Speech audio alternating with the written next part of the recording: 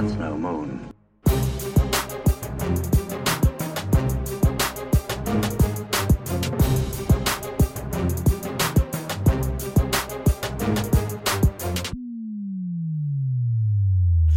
Hello there. Welcome to That's No Moon, episode 20. We're a Star Wars Legion podcast, and we're coming back a week earlier than we normally do, just because we had the UK's largest event at the weekend, run by Louisa Terrell, who did a fantastic job, and she was assisted by another bloke called Andy. You might know him. And it was a really good event, and everyone really enjoyed themselves. We're here with the usual crew. First off, we'll bring in Tom. Tom, how you doing? Yeah, I'm good, thanks, mate. How are you? Not bad, not bad. It was good to see that you actually got to play this weekend rather than turning an event, and that's it. Yeah, made a nice change. Good. And also joined with us we have Mr. AJST, Mr. MKGT himself. How you doing? Yeah, a lot better now. I'm glad Have you recovered? Yeah, yesterday I was just no energy. I dare say many people didn't have energy yesterday, so it's pretty good. And that's it. We've not joined with anyone else. No one else is here. We're not going to talk about anything else. Won't mention the winner. Isn't that right? Mr. Ollie Dyer. Whee. Spoilers. Yeah. Right, that's it. That's the episode over. You've ruined it, Cockles. Thanks very much. See you boys in 2 weeks. It's just had to be done. Let's get it out. Let's get the cat out of the bag now. Just because we know you're going to get your jabs in to both. I feel like you're going to get your jabs in mainly to me more than you will Tom, which, considering we had the same record, it would be unjust. But he did place higher than you, though. Yeah, we did have the same record, but let's look at the standings. And he might have had the same record, but how many wins did you actually have, Tom? I had 3 wins. Against how many people? 6 people. Oh, And, you're going to pull out. Oh, you're going to pull out that. You're going to pull out that. And Cockles, how many wins did you have? 3. Against how many people? 3. One of them didn't turn up. That doesn't count then. So that's it does. It's not my fault. He doesn't. Not my fault. He doesn't turn up. So damn right, Tom deserves to rank higher than you. Yes. Not only did I have the bye, but I also had the pair down, so it did kind of screw me over a little bit. But that's not even any reason to. I had fun. I don't care, so it's all good. Go on. I was going to say, I think technically, because it wasn't done as a true buy, it actually hurts your strength of schedule worse.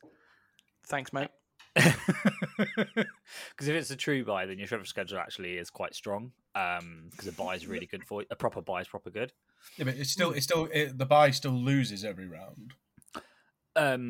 He does, yeah. So you're still scoring 100% victory points because I was giving it as a 1-0 700 kill points. So doing it as a proper concession buy kind of approach. And obviously the reason for that is the buy was yeah, it was coming up. It was coming on Sunday, but not Saturday. So rather than adding someone halfway through and then they'd have like a note like only 3 game record, it was a bit weird. So I kind of did it that way. It makes sense. There's no. It just makes sense. It's all good. Yeah. But first things first. Shout out to Patreon supporters. Now, I think last time I checked, last episode we said that there'd be a promo code going to our 50th. Have we reached the magic 50 yet? Because we had 2 people recently sign up. So I need to do the numbers. We'll do the numbers game checking, but it'll either be we've got 1 left or it's just gone. But either way, we'll have a check and find out in a bit. But to those that have recently joined, I'm just going to bring up your names because you're legends, because we love you. Pause, I should have had this before. But yes, if you're interested in supporting the podcast, as which this does, please go to patreon.com/That's No Moon podcast, where you can see information on how you can support us. Everything that goes into this goes back into helping the community, producing this podcast, producing the videos that Tom spends hours on making, and basically sponsoring other events that are for newer events or other events that are going on. For example, we sponsored the MKGT, and I think Andy got some good prizes out of it, which worked out well. So the new people who we need to say hello and thank you very much to are... They've changed the way their website works. Here we go. Julie Abrams, Michael Ramirez, Tom Ackland, Diffiz, and Joe Gumble. Thank you very much for your support. We would not be here without you, and we appreciate you and love you, everything you're doing for this. So thank you very much. If you, like I say, if you're interested, go to patreon.com/That's No Moon Podcast, where you can find out more. In the meantime, also thank you to everyone else who's a supporter. You're a wonderful part of our little Discord community that exists, and the banter and chat that's been going on post MK for those who were there and weren't there has been brilliant. So yeah, if you sign up, you get to be part of that hilarious group. And you also get to see some pictures of Ollie looking a bit weird because they go into the shenanigans and it's all good fun. Believe it or not, he does have friends. It's just, it looks like he's all by himself in some of the pictures. But there we go. Second point of order. I was listening to a different podcast because I do. And they made a grave error of insulting a sport that is dear to the British people's hearts. It's real football, lads. If you can't hack it in the Fantasy Premier League, don't enter. Stabcast, but yes, it's fun. I likened Star Wars Legion and 40k are like playing football, proper football, and American football.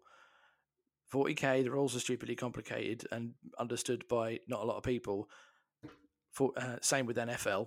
Legion, rules are simple. You go, I go, everyone wins. Roll dice, winner takes all, that sort of thing. Sometimes there's a tie and it goes to points and goal, whatever. So same sort of thing. Anyway, I needed to get off my chest. And lastly, to the Stabcast individual that referred to that, or I can't remember who it was, that said, "Oh, aren't you Scouse?" That hurt me deeply. That's to those of you in Liverpool listening, that would be the equivalent of them calling you Londoners. So it's the same sort of thing. It's the same sort of thing. So I'll find you. I'll hunt you down. Now, what we're going to do is, if you're into a show which has lots of bat reports and takes on and things like that, this is going to be a show for you. If you are not up for listening to lots of battle reports and our takes on the games and things like that, maybe you want to just skip through to later into the end and all this sorts of stuff. But put the cards out on the table. This is going to be very much a review of the games that Ollie, Tom, and myself had. And if that's not your jam, cool, no bother. But this is going to be the reviews we had. Many people have been taking shots at me and my games, so fair play.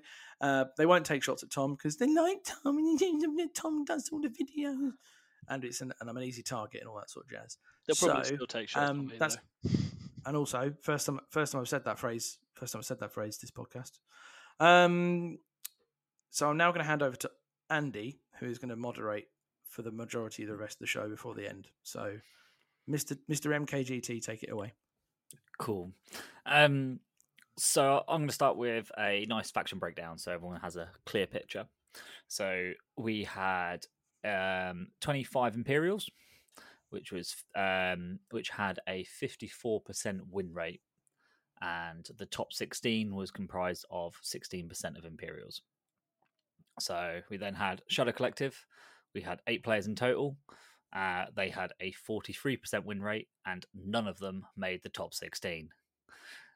We had Separatists, 11 of them, with a 66% win rate, so a higher win rate than the Empire. And in the top 16, we had 36% of them. So again, still higher than Empire. Republic, we had 19 players with a 48% win rate. So Cockles dragging them down there pretty hard.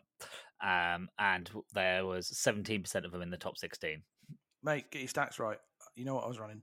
Oh yeah, you were running droids, weren't you? Sorry, I'll take it back. You're the one dragging them down. Their win rate would have been even higher. And then there were 17 rebels who had the lowest win rate overall of 38%, and again, none of them in the top 16. So Tempest Force, I believe there was 5 of them, with 1 Imperial Remnant, 3 Blizzard Force, and we had 3 Echo Base and 4 Bright Trees, and 2 501st. Stats. So let's have the lowest activation count was 6 activations. Oh, yeah, it's a valid point. All of this stats is kindly donated and sent to me by Christoph, who we had on the podcast probably about 4 episodes ago. Longer than that ago. Was it really? It was on. Yeah, it was longer than that ago. But it just shows to show how long it's like. It's all blurred into one. But not only that, he put the stats together without even attending. So that's just for me. Yeah. That's like, it's like, mate, it's time in your hands. He did, but I believe he also had a vested interest in 2 of the players attending to help with get some stats to their local community. So yeah, no, it's really appreciative. I'm going to be using it in my Fifth Troop blog, with obviously using him as a source. So you'll see all the pictures and stuff. But yeah, the lowest activation count was 6. And then the highest activation count was 12, and there was 1 of each of them, with the average being 9. So I think that's pretty spot on. Most averages these days are like 8/9.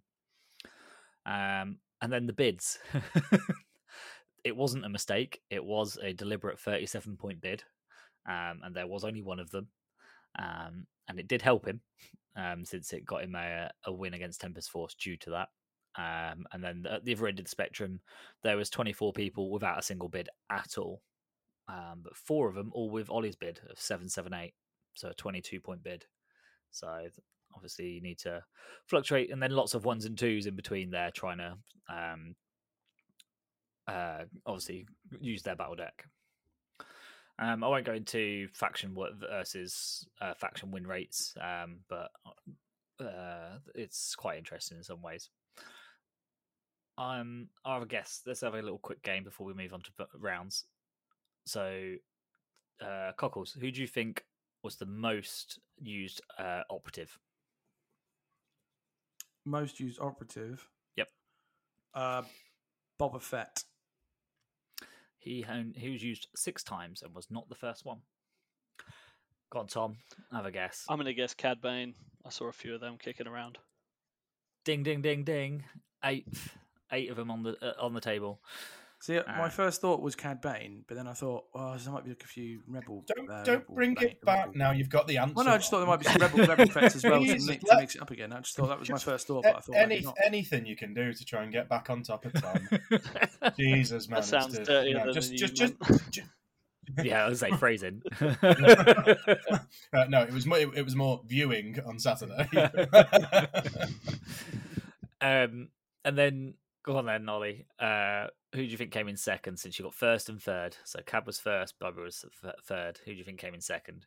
There's quite a lot of separatists. So like potentially something like a Sarge or Op Luke, something in that kind of realm. Sarge was fourth. She's about middle of the table. It was Bosk. Seven appearances of Bosk. So, but all top 3 being bounty hunters is obviously part of the meta as well. So let's move on to round 1. Let's start with... go on, Ollie. Let's give you some prime time since you've got more to talk about. So game 1, I ended up playing against someone I know quite well, which is Mr. Haslam. And he came over to me and was just like, why does it always have to be you at every tournament? Why am I getting paired against you first round? So that game was... I'm just bringing it up now. Bear with me. So that was Hostage Exchange, Danger Close, and Clear Conditions. Mr. Haslam was on the Barbie and Ken, which is Kenobi and Padme clone gun line. So, yeah, that man and his saves are outrageous. I must have put 60... I think I forced 60 saves on him for the entire game, and he saved 55. I think we were counting it up towards the end. I was starting to get quite upset towards the end. But it was Hostage Exchange, so that leaves me in a very, very high up position. So it was just a case of force pushing his Kenobi continuously back away from scoring, and my hostage managed to stay safe at the end. But really fun game, and I'm sure we will have some pictures of the Barbie and Ken remakes to share very soon as well. Yeah, I mean, hats off for the modelling conversion he did there on the Ken. I think is top notch. Yeah, that was absolutely prime stuff. So you should take up hobbying, Ollie. Aye, but some of us don't have the time. So obviously that ended with. Did you say the result 2-1? Yeah, 2-1 victory to me. So I actually lost 356 points, and Haslam only lost 122. So I was in the opposite direction for points destroyed. But still got the win. So, Yes. Vader on hostage. People need to stop. People need to stop giving it me. He did have you sweating for a minute though. I came over towards the end of the game, and you were stressing pretty hard. I had a moist forehead, that's for sure. Yep. So from one moist forehead to a not moist forehead, let's go with Cockles. How was your game one? So I played last year's champion Tom Sefton, the child prodigy of the droids. It was probably the matchup I didn't want to start first because I was running a list that, so based on the previous show, I just was like, sod it, I can't decide. I'm not going to win. I haven't got the reps with enough of anything to be super competitive. So I thought I'll run something that is good, proven elsewhere, and it'll still be fun. And I chose to run Austin Miller's triple Magna Cad Bane 6v1s separatist list, which is fun. And I made to sum up, I made a few mistakes over the tournament, which cost me probably 2 games, but that's fine. The first game was I went intercept and I lost 7-5, and it was a case of, when you play a game and one dice are statistical, but they're statistical in the way that you roll crap and the opponent rolls well, so it balances. And that was that game. Later, when I had my game 4, it was the other way around, and I'll talk about it in a bit. But I just couldn't kill anything. He killed 418, I killed 56. I just could not kill anything. And even with B1s who roll their magical 2 crits or anything like that, it doesn't work. Now, Tom is a good player as well, which really helps. He won last year at MK with droids. Wasn't it droids last year? Yeah. Yep. He came Cad second. Bane and Dooku. Yeah, he came second to Ollie at Daventry less than a month ago. Dude knows how to play. So I'm not going to take any shame in losing that. I lost to a better player. There's that. I wish him well. Ollie, I will just say, you winning blew his chances of actually going to America because I think he's 16, 17. So that was his only chance, unless he's going to LGT. But that's his only chance. How dare you take that away from him? That was his holiday. That was his summer holiday next year. Oh well. Oh well. That's a very fair statement. I'd be saying the same thing. I don't want as well. So yeah, no, I lost to a better player. My main mistake we talked about it afterwards were, other than rolling horrific dice, where I probably could have pushed up to swamp the middle KP, the middle intercept a bit sooner. But hey, them's the dice, so that's the way it is. That's the way it is. Tom? So my round 1, I paired up with David Fraser. We played Vaps on hemmed in and clear conditions, and he was playing one of the 2 501st lists. He had Anakin, triple Barks, and because I took a ridiculous bid of 20 points, he basically could just wait for me to come against him. So I deployed all of my pikes on one half of the board. He'd applied all of his army on the other half of the board, and it basically forced me to play really aggressive with Maul and the Mandos. And the first activation of turn 1, I could see Anakin. He didn't have a dodge. I had some Mando rockets, and it probably wasn't the best choice to to take that shot. But we went for it, and Anakin took no wounds, and then Rookcast didn't survive turn 2. I did a last first with Maul and double moved into one of his phase 2 squads on his back moisture evaporator, and I thought he was going to be kind of safe there. Did a double move standby, not thinking that Anakin could stand on top of a terrain feature,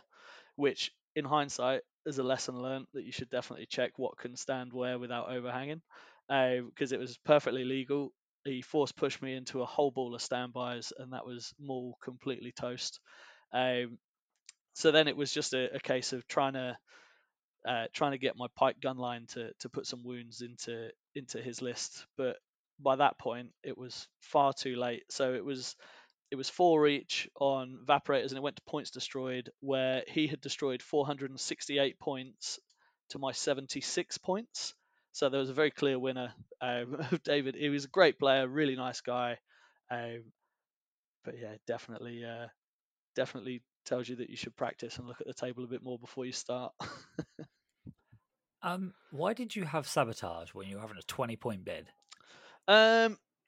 Because I thought I can get all of the VAPs, and then I thought I'll just play really aggressive with Maul, and turns out that's not the best idea. Well, at least you took something away from losing. Yeah. I mean, I had a good time. So at the end of that, then we've got 1 winner, 2 losers. Yeah. Yeah. So then we all had a lunch break, nice little hour lunch break, and time to vote for best painted. Which who was it who won? It was bloody hell! I should have remembered that. I was going to say, I can't remember now. It wasn't me this time, if that helps you. I wasn't thinking of you at all. No. Ask Louisa, she'll know. Yeah, I should have had the notes ready for that.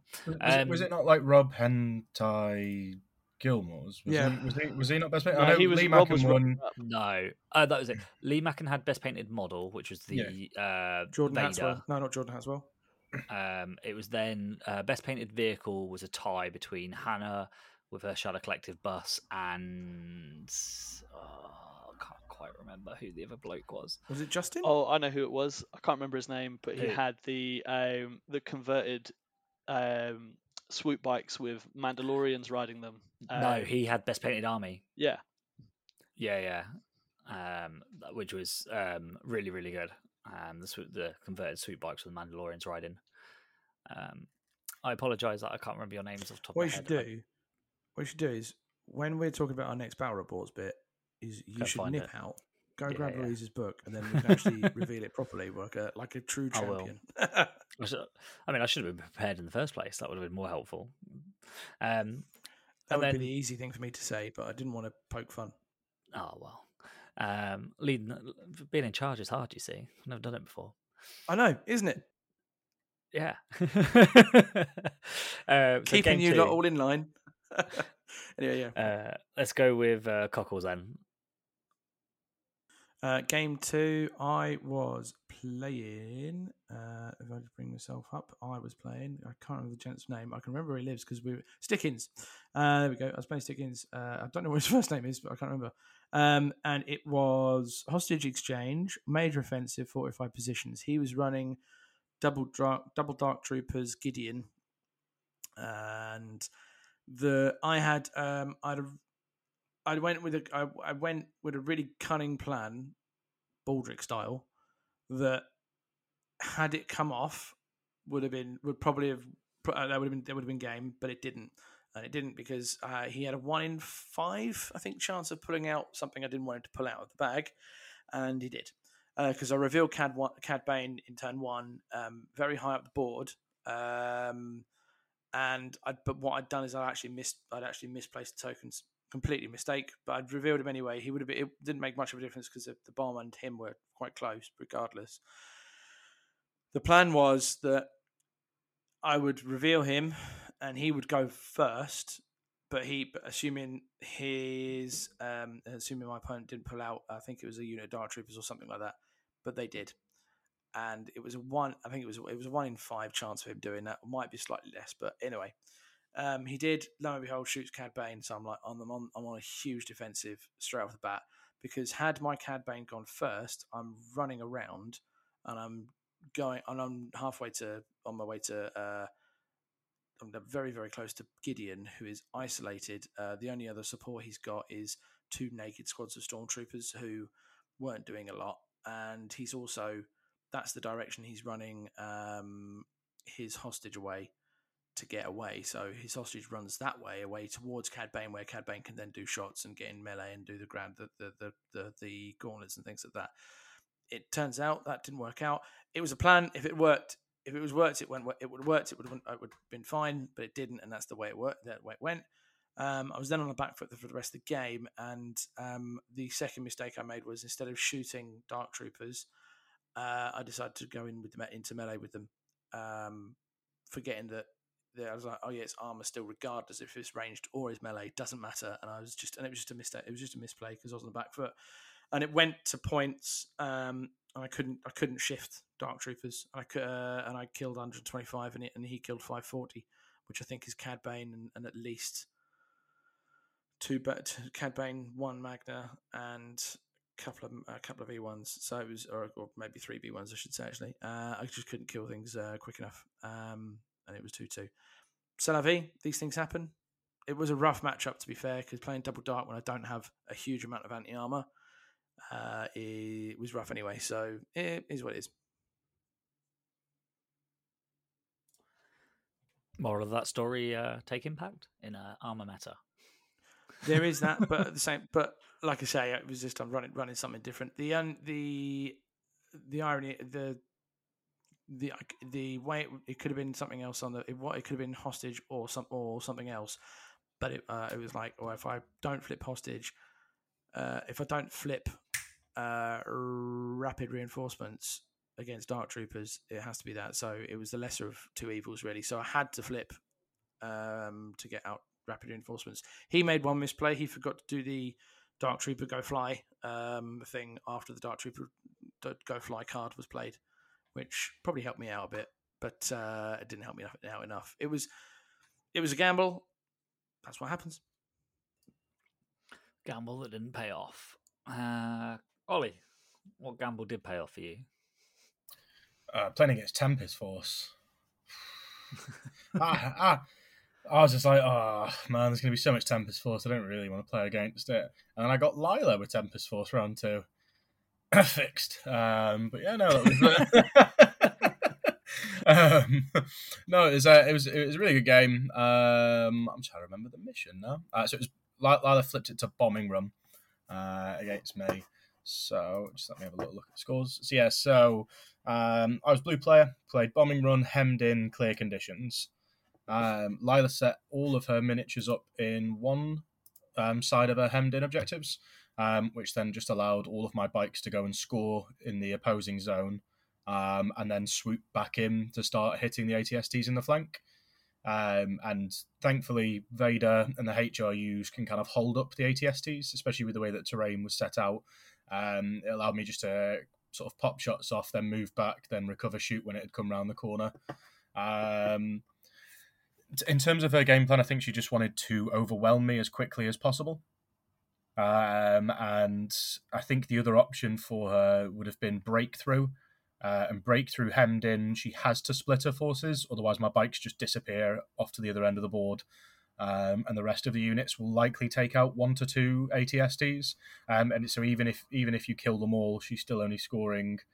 In fact, it'd be 1 to 2 ATSTs. Plus, if I keep Vader alive, it kind of keeps her core and special forces from coming in.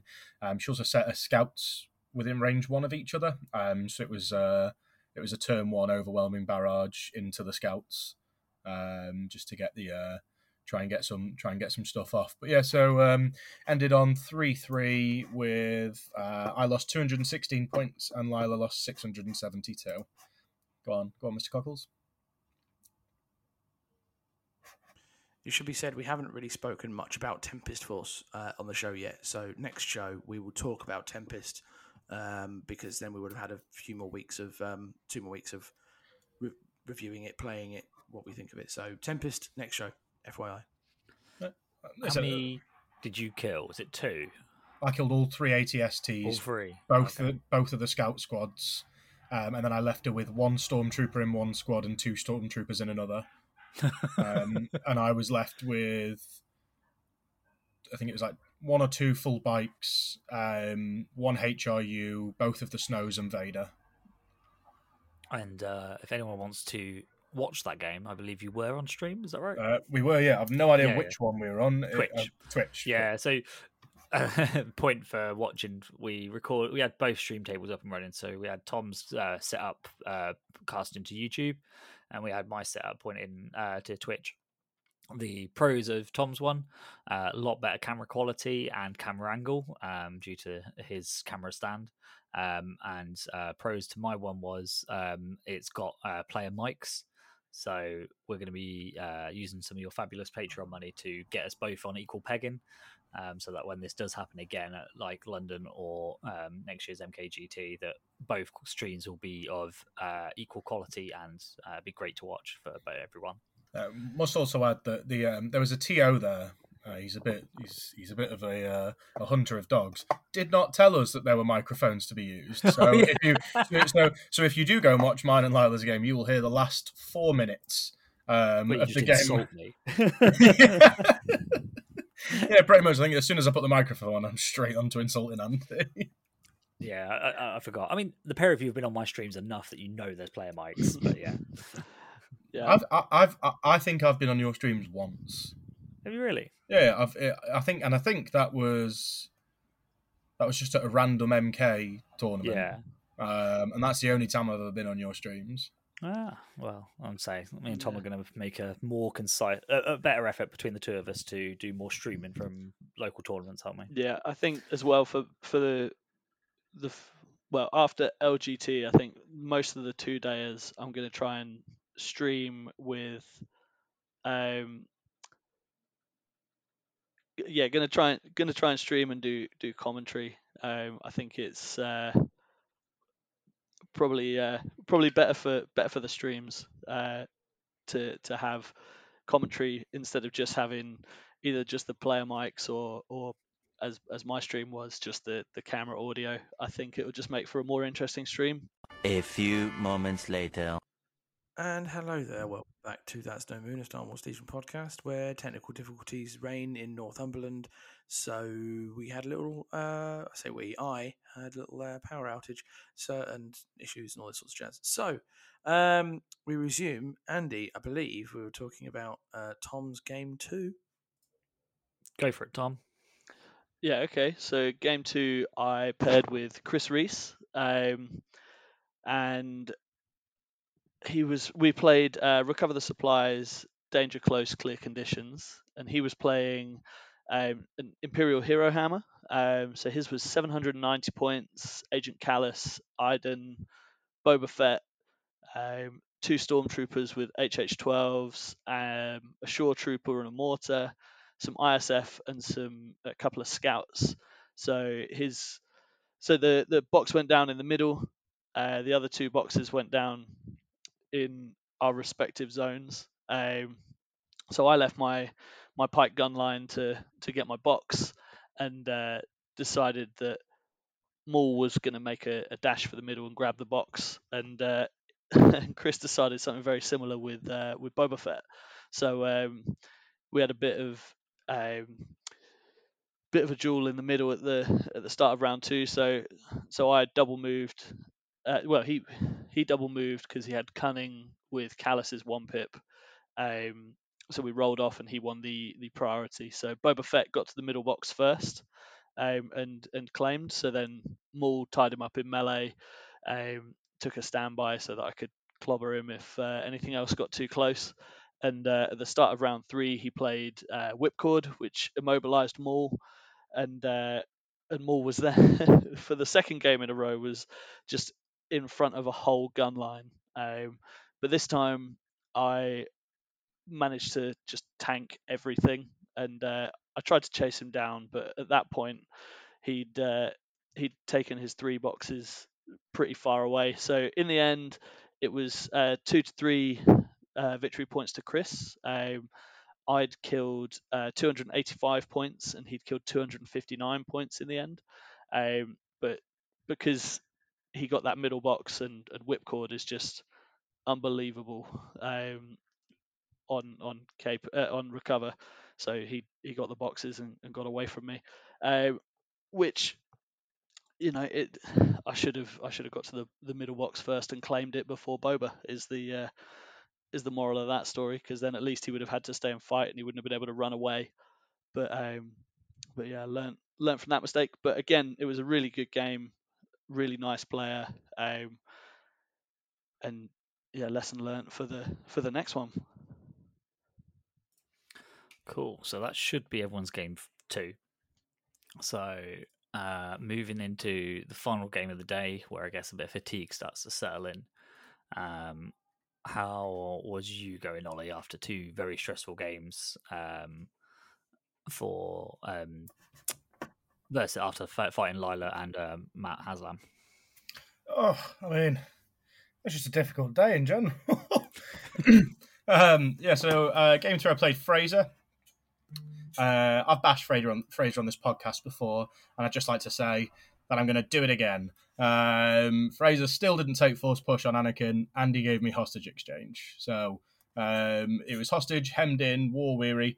I had a choice to make, so I swapped it from advanced positions to hemmed in because I knew that he wanted to play hostage over breakthrough. And hostage, for me, he was running Rex in addition to his Anakin. So he was Rex, Anakin, 5-0 first. So for him, he thought that the Rex scout move would be great. I knew that the hemmed in would also save me quite a bit of face in terms of just deployment. So really, really good opponent, really fun game. I managed to take out a full squad of arcs turn 1. Turn 2, I took out Anakin and his core hostage unit. And from there, it was just a case of Vader just sitting down and pushing his units away and making sure he wasn't able to grab his hostage back. So I think in the end, it was Fraser lost 723 points to my 355. Nice. And keep bashing away. Yeah. If he needs to run force push, and if he wants to push for hostage exchange, then he needs to run force push. That's or he needs to just flip it indefinitely against Commander Vader. But absolutely lovely guy, and he's also running a tournament which we will give him a shout out for towards the end of the show as well. And obviously that's an argument we have quite a lot with force push, and if we should take it all the time. Game 3 for Tom. How did you get on? Okay, so I paired with Joseph Green, who was playing another Shadow Collective list. So we had a Shadow Collective off. It was hostage exchange, hemmed in, clear conditions. And I think this is a prime example of why, if you're playing Maul at least, you should always take force push. Because he was playing a bit of a strange list. He had a Black Sun Vigo, Gar Saxon with who was like fully kitted out with the rockets, the flamethrower, the shield, up close and personal, and hunter. He had a Black Sun Vigo with lead by example. He had Maul just with fear and tenacity, and then 2 Black Suns with, again, kitted out but with the scatter gun. A squad of Mandos with Rookcast, and a squad of swoop bikes. So he was 800 points, 8 activations against my 9.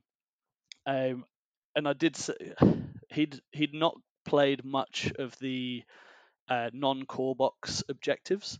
So I did say to him on the flop that if I get hostage, it's something that I've played quite a lot, and especially with Maul and his Maul not having force push, he'd probably want to flip that to something else. But because he'd not played it, he said, what better time to learn than learn by doing? So we played the game. My Maul obviously is cunning over his that was not, because he didn't have the dark saber. But it meant that I could do all the force push shenanigans on his squad with the hostage, and I managed to get his hostage in my deployment zone, run my hostage all the way back into my deployment zone. In the last turn, he did manage to kill the Pike squad with my hostage. He also managed to claim it, but because it was in my deployment zone, and his hostage was also in my deployment zone, I got 2 to his 1 point. We both killed a similar amount of stuff. He killed 259 points, and I killed 296 points. So it was a really good game. I think afterwards he said he'd learned quite a lot. And yeah, I think I think it was a good fun list. He was, like I say, quite new to the game. I think he said this was his first tournament. But yeah, it was good learning game. I saw him throughout the weekend, and he said he won a couple of games, but this was his third loss of day one. Sorry, and it was a good game. Yeah, he was always chirpy and always excited throughout the whole weekend. I think it was him that I saw the whole weekend. So that's your first win. So on your way to catch up with Ollie. And who else got a win that round? I did. Yeah. John O'Callaghan was so intimidated by my presence that he didn't turn up.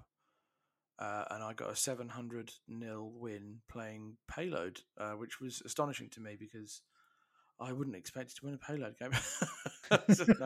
Basically, no. So I got the bye, which is fine, fair enough. I hate having a bye, but it's one of those things. It's just unfortunate in any tournament.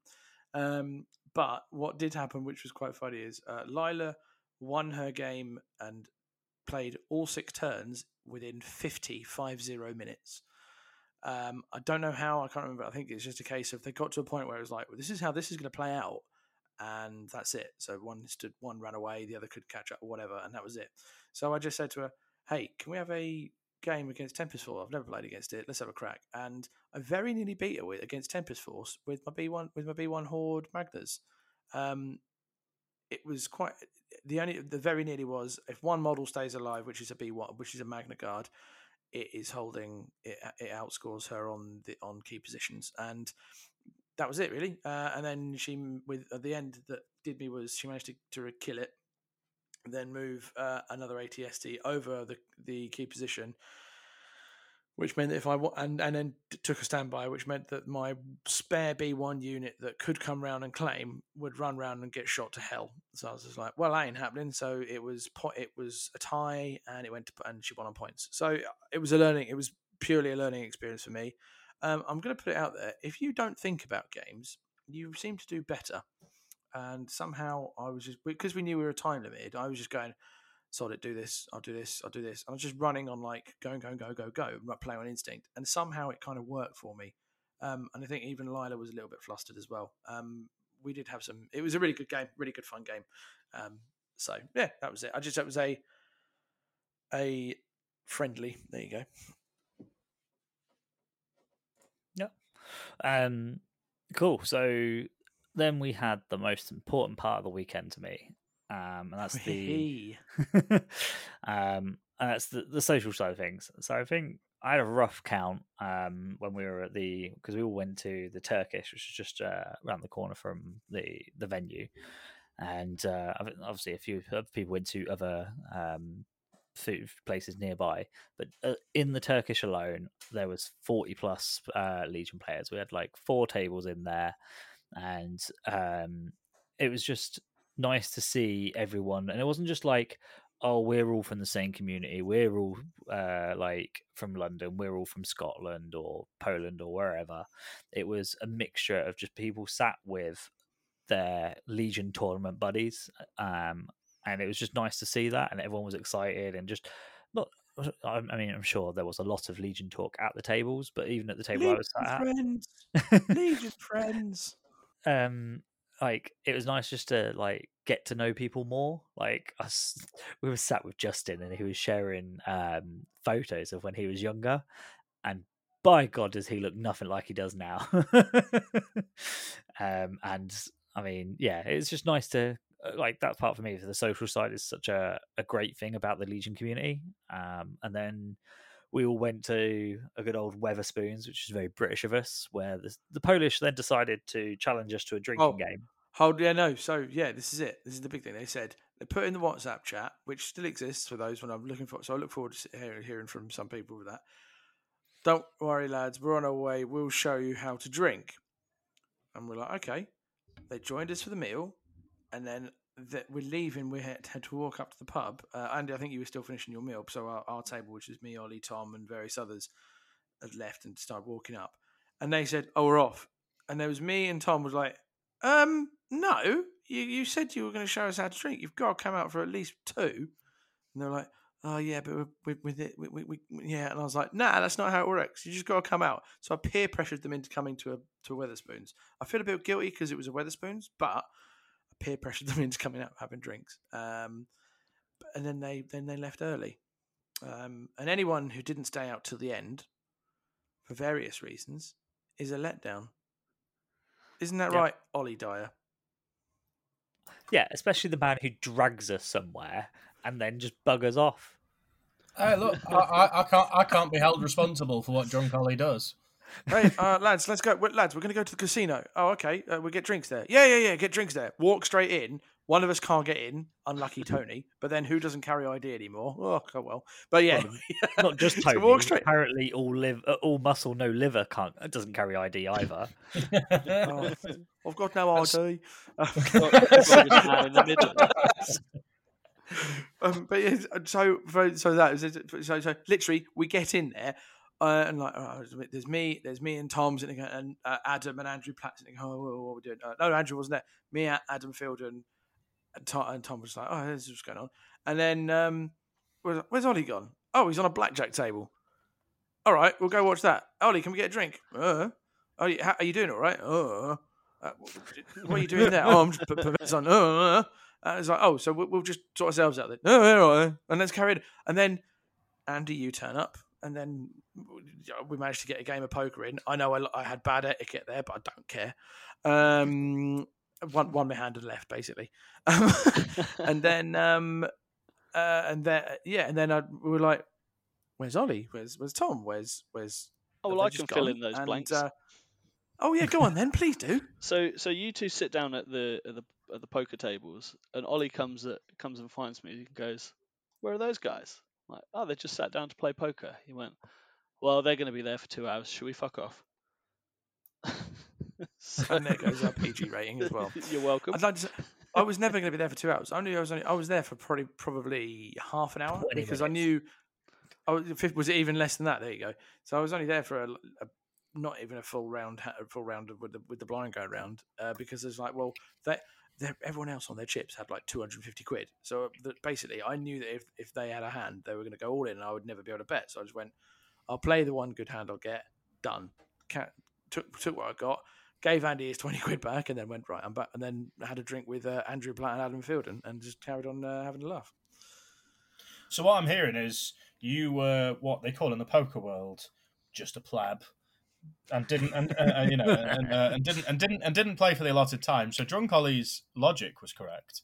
We just couldn't count on you being such a letdown. No, you went home.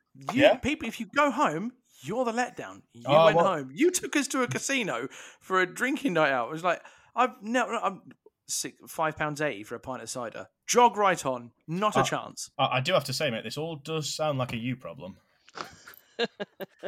I think this all stems down to Ollie didn't really drink because every time I suggested it was shot o'clock, he just kind of and kind of shied away from it all. And Ollie I can only put this down to Ollie was giving it. I know Ollie was going to be like, Ollie's giving it big and drinking. But in his head, he's going, if I get everyone else drunk, I might win. I don't know. I can't drink. Oh yeah, there was a lot of people telling me, can you do the anti-spike his drinks and not give him any alcohol because everybody assumes that he plays better hungover. So people were asking me not to give him alcohol to try and make him sober in the morning so that he would just be worse. Well, when he's hungover, it's game 2 though. That's the issue. Yeah. Game 1, he's fine. It's game 2 when he's finally awake and bumps into people like Paul Bella. The amount of people who asked me said, "Oh, I thought Ollie was out for the whole night. I thought he was a hardcore drinker. I thought he was this." And I was like, "He is what he wants to be. But when there was something on the line, he lets everyone else down. Gives it all big on the podcast." Hey, mate. I was still hungover the following day, and I still don't. I think I probably still drank more than most of you put together. So I'm going to respectfully disagree on that one, my friend. Just because I was drinking pitchers. How many do you have?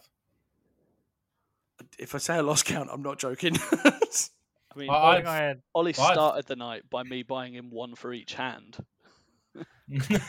I had 4 pitches, about 8 shots, and maybe 4 or 5 siders. So I still think that's a respectable effort.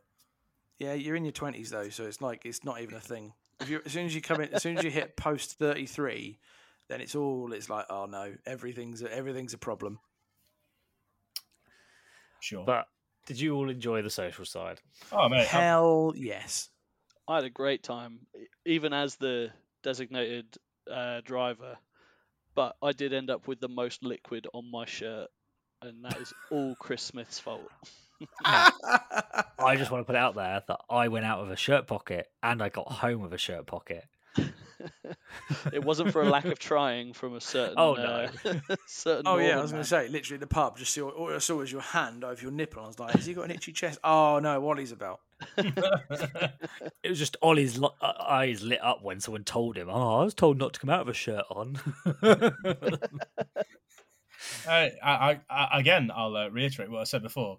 No, I do not take any responsibility for Drunk Ollie. Drunk Ollie is his own person. Split personality. you saw me. You saw me in Stockport, mate. I went a bit mad. Which does lead to the next things though. There will be a video that will come out at some point. Some of you might have already seen it, and it will feature certain songs like "All by Myself." No, Of that's- Ollie. it's Now and already again, nipping out it's for a already fag. on YouTube. Oh, is it already out? There you go. Yeah, We got bored waiting for you. Yeah, with the it's technical already Oh, on fair. there. Well, that's fine.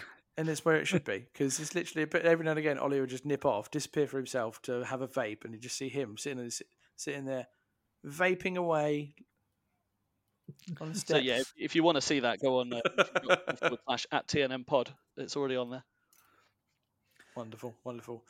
So, Next day, as we all became bright and early and refreshed for day 2, let's kick it off with Tom. Off you go. How did the first game go? Okay, so my next game was against Andrew Platt, who was I think he was my second of the 2 501st lists, which I played.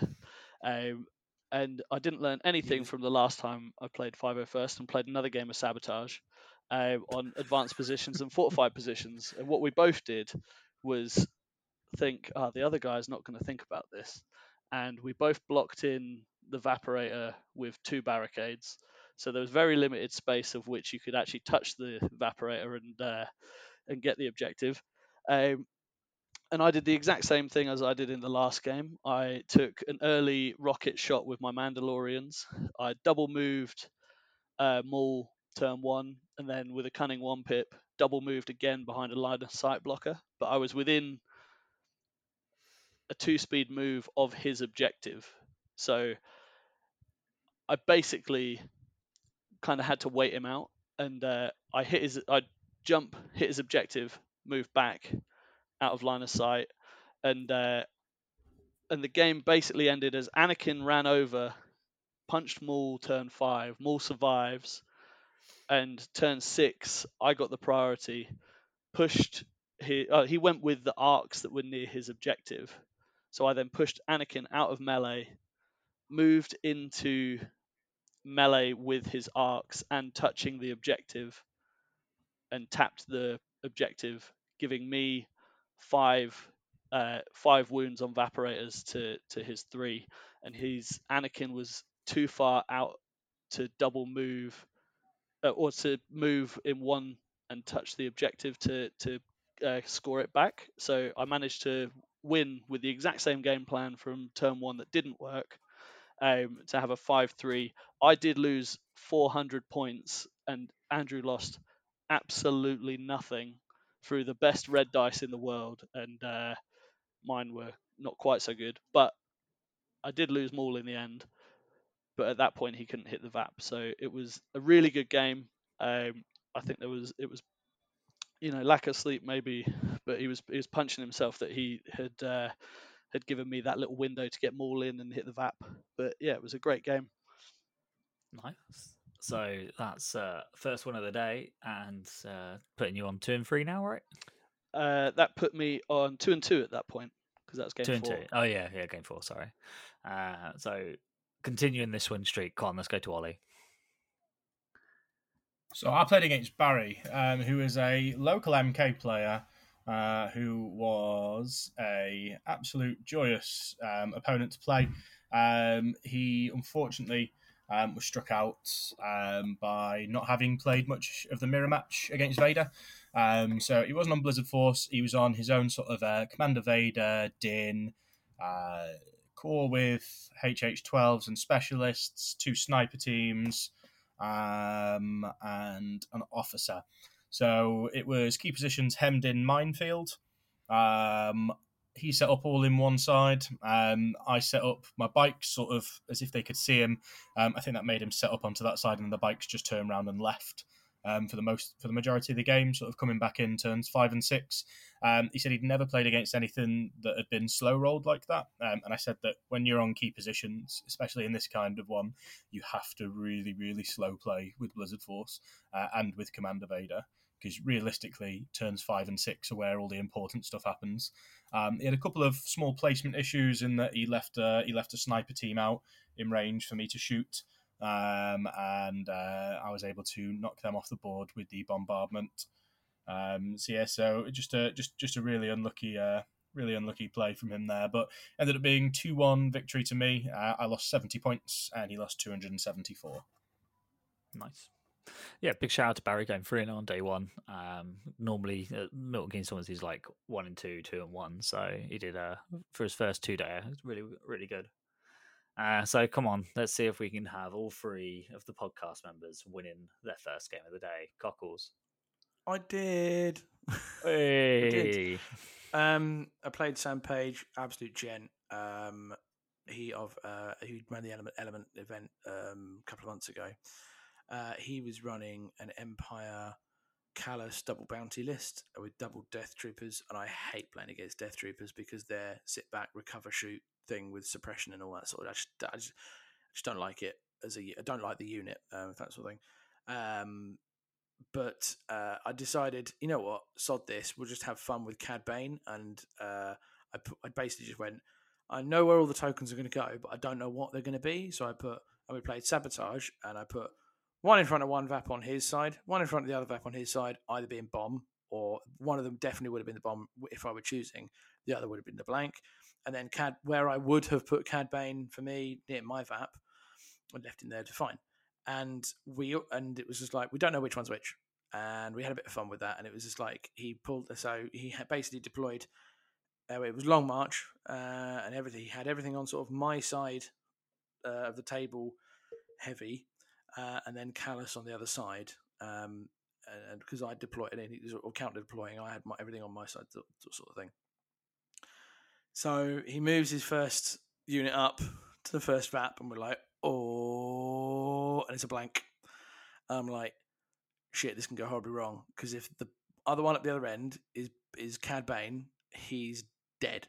And I knew it's just, and it was a laugh anyway. We both had a poor record, so we were never going to win anything. We were just having a laugh. Lo and behold, his Callus comes round, moves up, and we're like, oh, and it was the bomb, and I was so happy. And we rolled the bomb roll, and it put 2 wounds on Callus straight off the bat. And the side that Callus was on also happened to be the opposite side to where all my 3 Magnas with their rockets were. So Callus spent turn 1 watching fireworks explode in front of him, and I took him down to probably 1 wound left, maybe 2, and then in short work in turn 2 killed Callus very quickly. He bountied, because he bountied the T-Series and Cad Bane. I bountied Bosk because I thought white saves, that's probably the easier one of the 3, because it was Bobber or Bosk or Callus. So I thought, that white save, see what happens. Effectively, I was able to overwhelm various of the objectives, tap my VAPs, and then the Magna Guards basically went yeeting around one side. He killed one squad of Magnas from long range shots with Bosk. I managed to put, this is a little fun game. How many suppression do you think Bobber had in turn 4/5? Turn 5. 6. 6 is the first guess. Ollie? All right, don't guess then. Well, whilst Tom? Ollie's not guessing, I'm going to go Price is Right and say 7. Ollie, you want to take another guess? But he's going to be. I bet he's disappeared. He's gone off for probably some food or something. No, I'm here. I just think Oh, there you think signal cut out for me there. I imagine he had what, like 8? The answer is 12. When I revealed when Cad Bane did start doing some things, he did the is it the Reptilian Rampage where boss gets to do double shots and things. So basically, he managed to pile a load of suppression on Cad Bane without Cad Bane dying because I managed to heal him, and he was rolling, and he rolled fairly well on his saves, and he was in cover and all this sorts of jazz. So it worked out quite well. And in the next turn, I'm in range of Bobber, and I play the Cad Bane says have all my suppression card, and I basically just go, here you go. And I didn't give him all of the suppression. I gave him a load, and he ended up during that turn. He ended up with a max of 12 suppression, which we thought, let's just have fun to see if he rolls off. And he rolls off 5, so he wouldn't have done anything anyway. But he did die in that turn, regardless. As did another lone trooper who was trying to score his own VAP. What swung it, we said, in that game was I had some B1s, I think it was, that took a pot shot at his death trooper, at one of his death troopers. Or no, was it double death? I can't remember. Took a shot at his death troopers, scoring 5 hits, and he saves 2. And that's a rough loss off a 38-point unit shooting at that whatever it is point of death troopers. Is it 90 odd points as death troopers or something like that for the total with the gun and everything? Yeah, around 90. So that is what we decided that's really what swung it, because losing that firepower is quite significant, and I was able to just basically overwhelm both evaporators and win 6-2 on sabotage on Long March in clear conditions. So Sam conceded that it would be the 6-2. It would be 7. And it comes down to 700-0, but he definitely killed models, but for some reason it didn't put down the models that he killed, even though we put them in. But hey ho. But yeah, it was a win. Great game, really good fun. It was just entertaining to see Bobber not making saves, but just getting that much suppression on him and all that sort of horrific stuff for him. But so I won a game. So effectively, I was then 2-2, exactly the same as Tom. Okay, so as we go into round 5, then which one of you is going to ruin the podcast win streak? Let's start with Tom. Okay, so I was playing Kieran Evans, who we played another game of hostage exchange, this time on advanced positions and supply drop. He was playing what at first glance seemed like a little odd list. It had Krennic with binoculars, Veers with commanding presence and improvise orders, a stormtrooper with an R4 astromech and electro binoculars, shore trooper with T21, a mortar, a squad of death troopers with a comms relay, 2 speeder bikes with transponders, and a fully kitted out ATST. So he had 9 activations, 797 points, and again I did the Maul 2 pip turn 1, where you can't shoot him beyond range 2, so I waited for his hostage to double move, and then I moved Maul up, so that I could last first. But like the idiot that I am at times, I'd forgotten that Krennic is also cunning, so he played a Krennic 1 pip, and we rolled off. And Maul is stood in no man's land with a dodge from the card, and there's an ATST that's that's had the entourage order from the Death Troopers comms relayed to him. He's got an aim from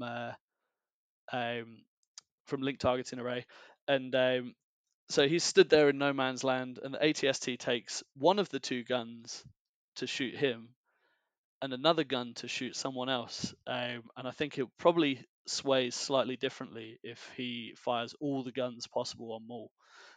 But he leaves Maul with 2 wounds left. So then I double move standby into his hostage.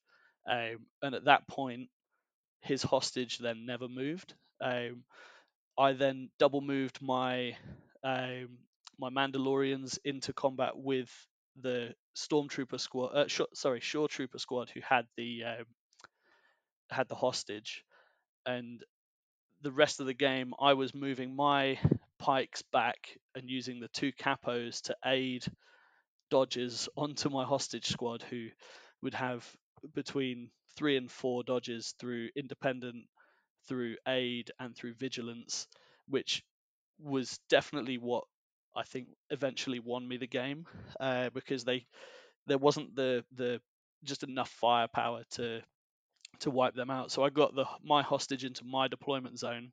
He did manage to kill Maul, but then my Mandalorians claimed the hostage, and he had another person who just came into a squad of stormtroopers who came into combat with the Mandalorians. So in the end, it ended that I had 3 victory points because I had my hostage in my deployment, his hostage just in no man's land. But as soon as he didn't disengage the Mandalorians towards the end of the game, he realized at that point that even if he killed my pikes, he couldn't get to the hostage to claim it, to tie on 1-1. And because I was still in melee with the stormtroopers, his ATST was kind of not doing much. He did have the MVP of the whole game was his mortar, who managed to survive the whole game with 1 wound left after taking Mando rockets and probably 6 or 7 fully aimed pike shots. And he just saved absolutely everything, and it still lived at the end of the game. So in the end, I had lost 473 points, and he had only lost 232, but the score was 0-3. So I managed to come away with a win, and that put me at 3-2. Nice. God, let's see if we can keep the streak going. I'll go for the easy one, Ollie. Let's see how you pros do it. I'll tell you right now. Game 5 was not easy. Game 5 stressed me out a lot. Hostage exchange, advanced positions, war weary. I was against Grievous, Magna Guard, T-Series, and B1s. And my, did I want to jump out of a window. That was honestly, I was sweating profusely during that game. It essentially came down to 2 individual rolls. So I lost the turn 2 roll off, which meant that Grievous was able to run in and do his Zoidberg attack at everybody. And then on turn 3, I won the roll off with Fear and Dead Men. Sorry, Zoidberg attack.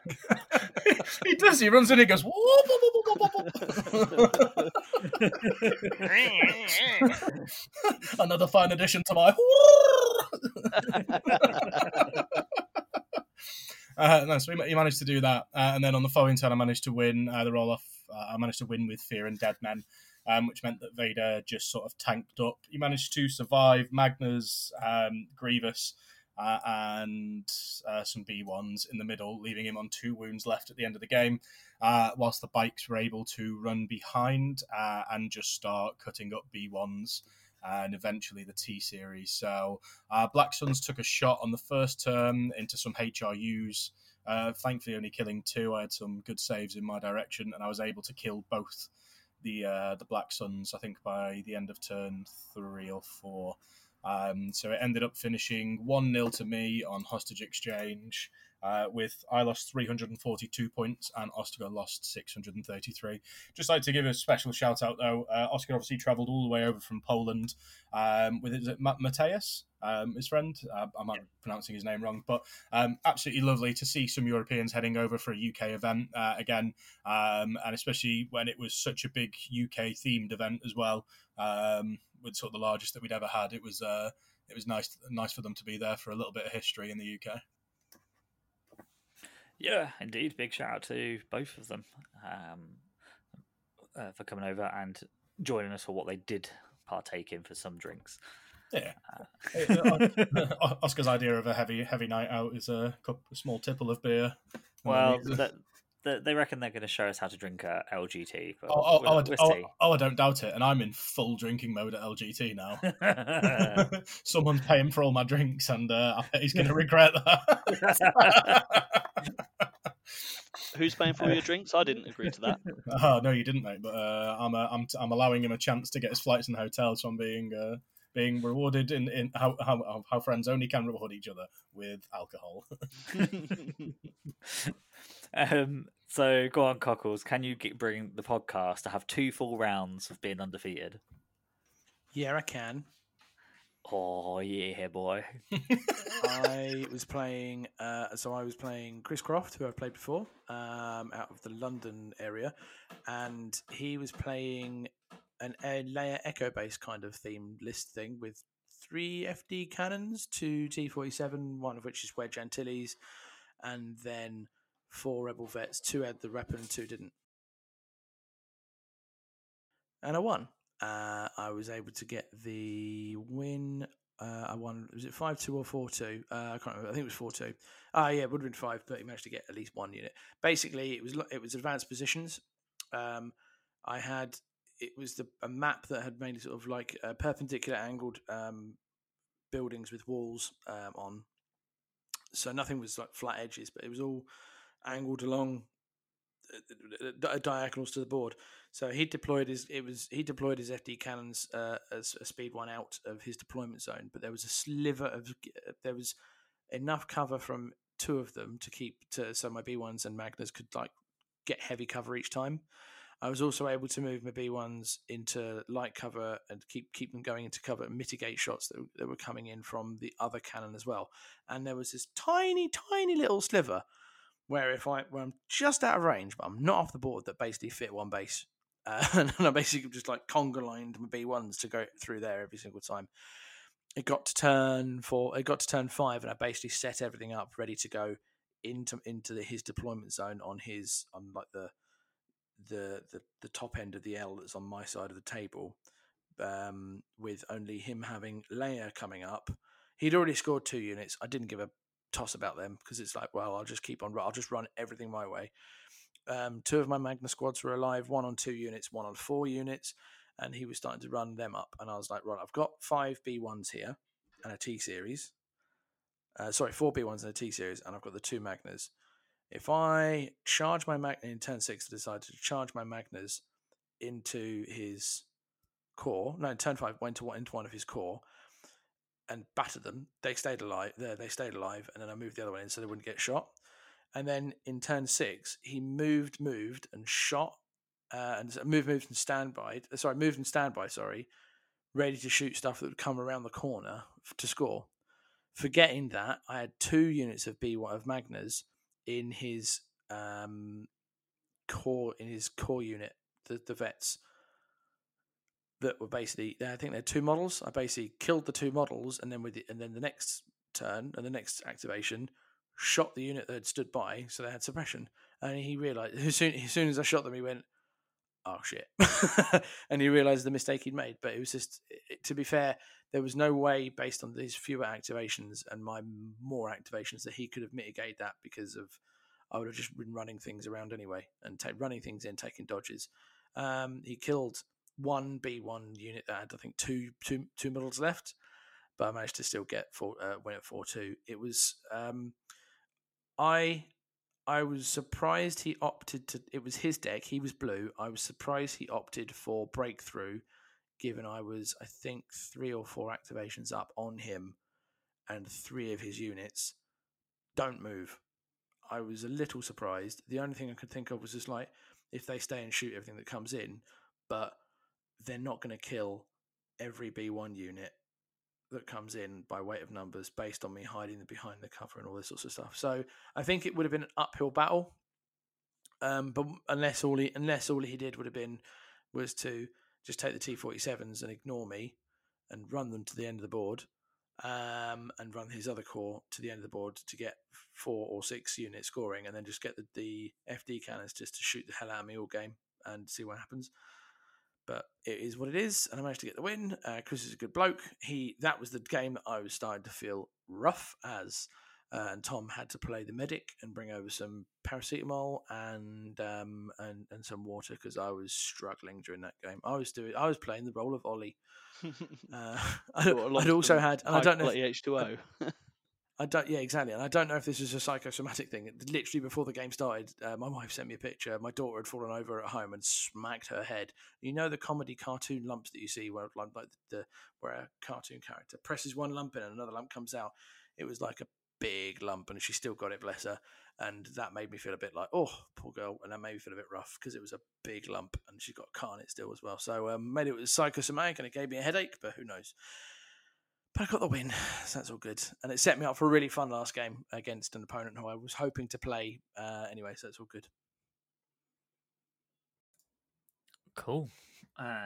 So going into the final round, and while I remember actually, so we did a vote for best sportsman during lunchtime, and obviously going back to the best painted, since we had a technical issue, I went and found the results. So best model was Lee Mackham with his Vader. Best vehicles was Hannah Stevenson and Jordan Hardwell, and the best army was Stuart Cox with that Mandalorian swoop bikes, and best sportsman wasn't Doig, even though he wasn't at the event, still managed to get 3 votes. It was Mateus from Poland. So although he wasn't fighting for the top spot, he was winning everyone's hearts with how friendly and enjoyable his company was in between games as well. And yeah, it was great to talk to. It kept me company quite a bit over the weekend while we was talking between games. But final games, let's start with Tom.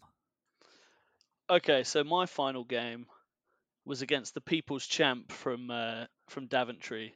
It was against Tom Sefton. Obviously, Cockles has played him earlier in the weekend, and got to try and keep the podcast alive and try and come away with a win. But we're both at this point 3-2, a little bit knackered. We decide that we're going to have a fun game. He's playing very similar list to what he played in Daventry. So it was a T series, Asajj, Bosk, double Magna, and a load of B1 snipers. He was. I was the blue player, so we played key positions, advanced positions, limited visibility.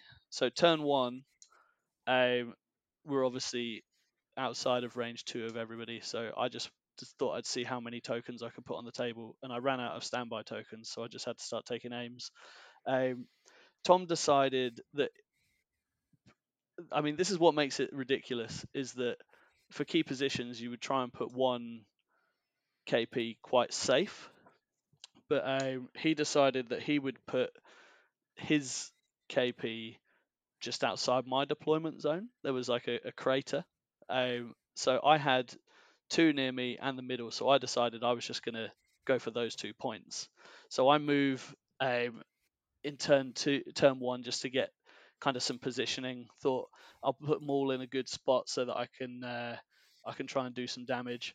But what I didn't see was how close Asajj was. So he just went for the full Leroy Jenkins Asajj bomb, and burst of speed double moves into Maul turn 2 and just obliterates him off the table. I just got one-shotted with Pierce. I think I only saved 1 of what, like 7, which he pierced anyway. So he didn't care.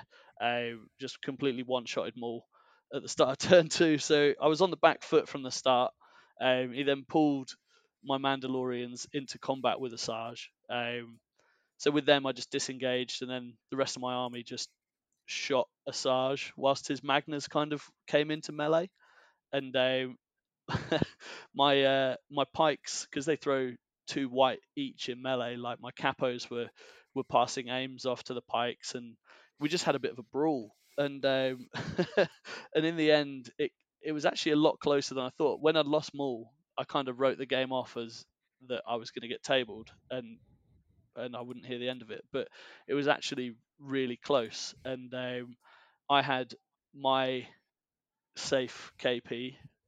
He had the middle KP, and then it all came down to if I could kill a 1 Magna Guard mini in melee. Because if I'd killed that Magna Guard, I could have made a full speed move to the middle point with 1 squad of pikes, and then with my second squad, I could have double moved, which would have put us both at 4 on the central on his KP.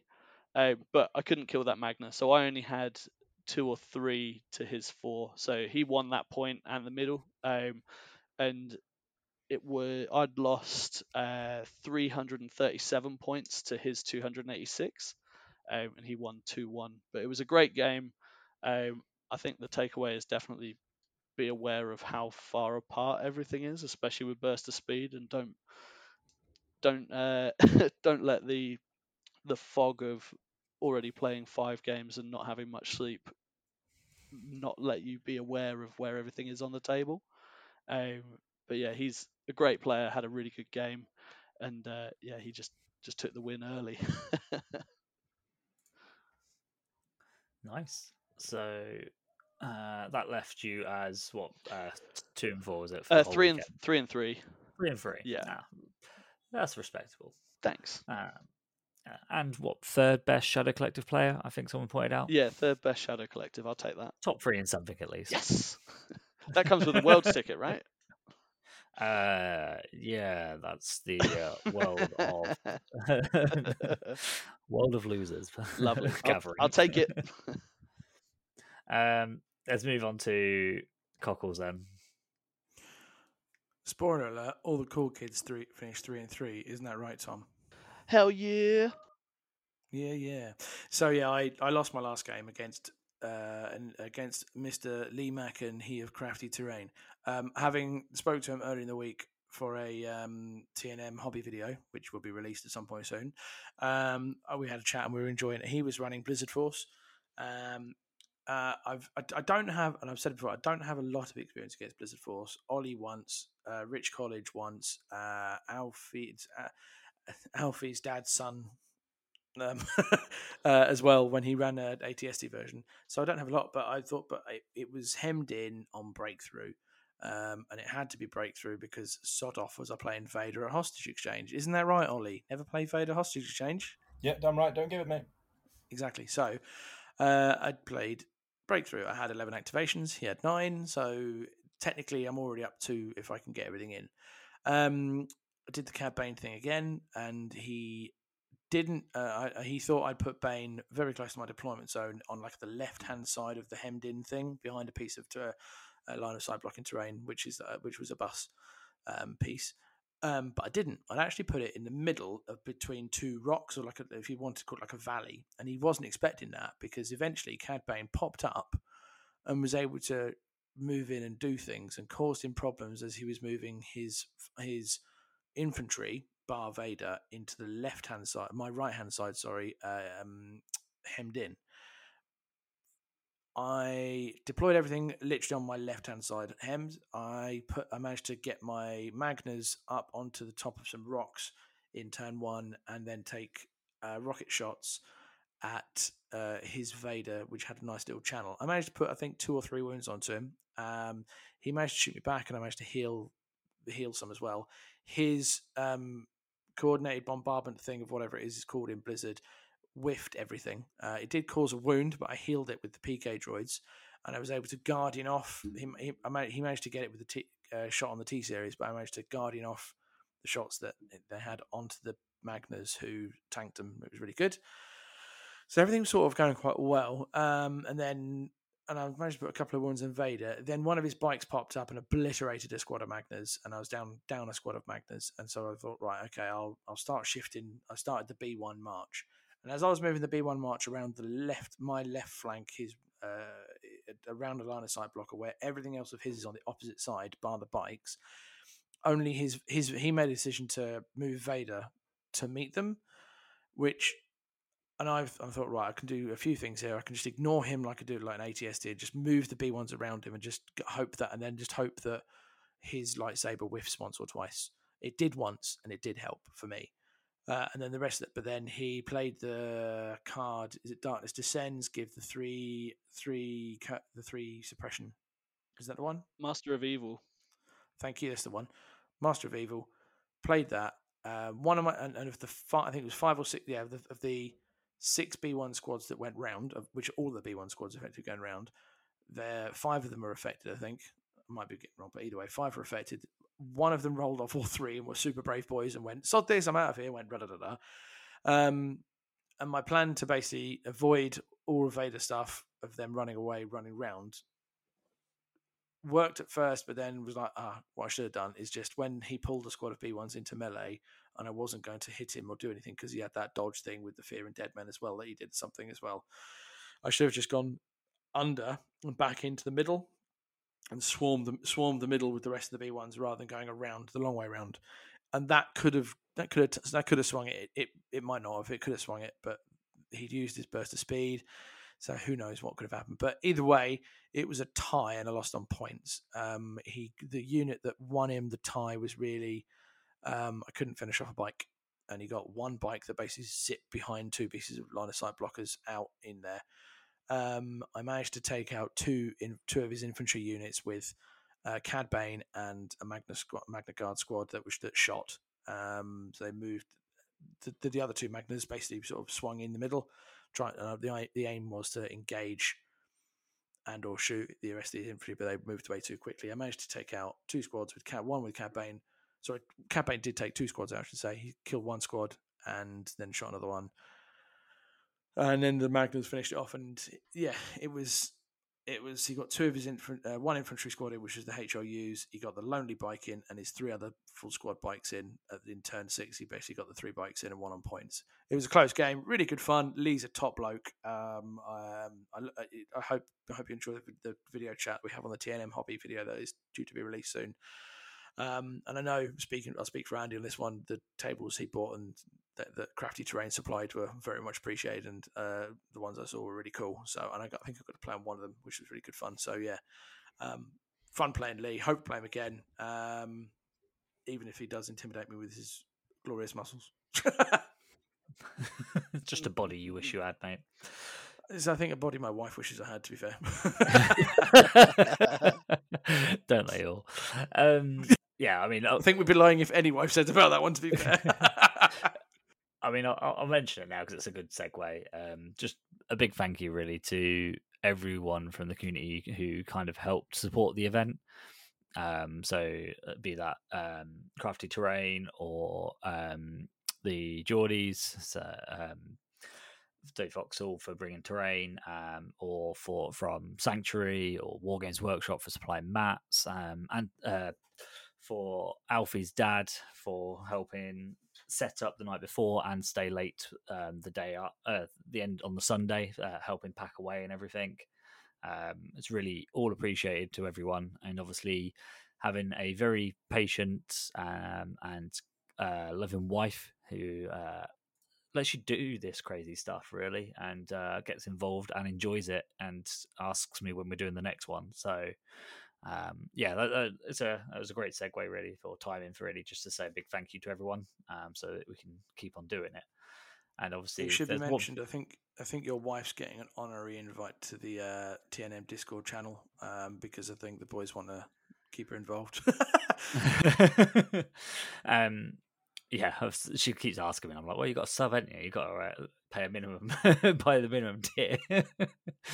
But I think the only other person who wants me to keep running MKGT and to keep funding his tickets to Worlds for his final game, which didn't necessarily mean it was going to be the final game, because there was a pair down in round 6.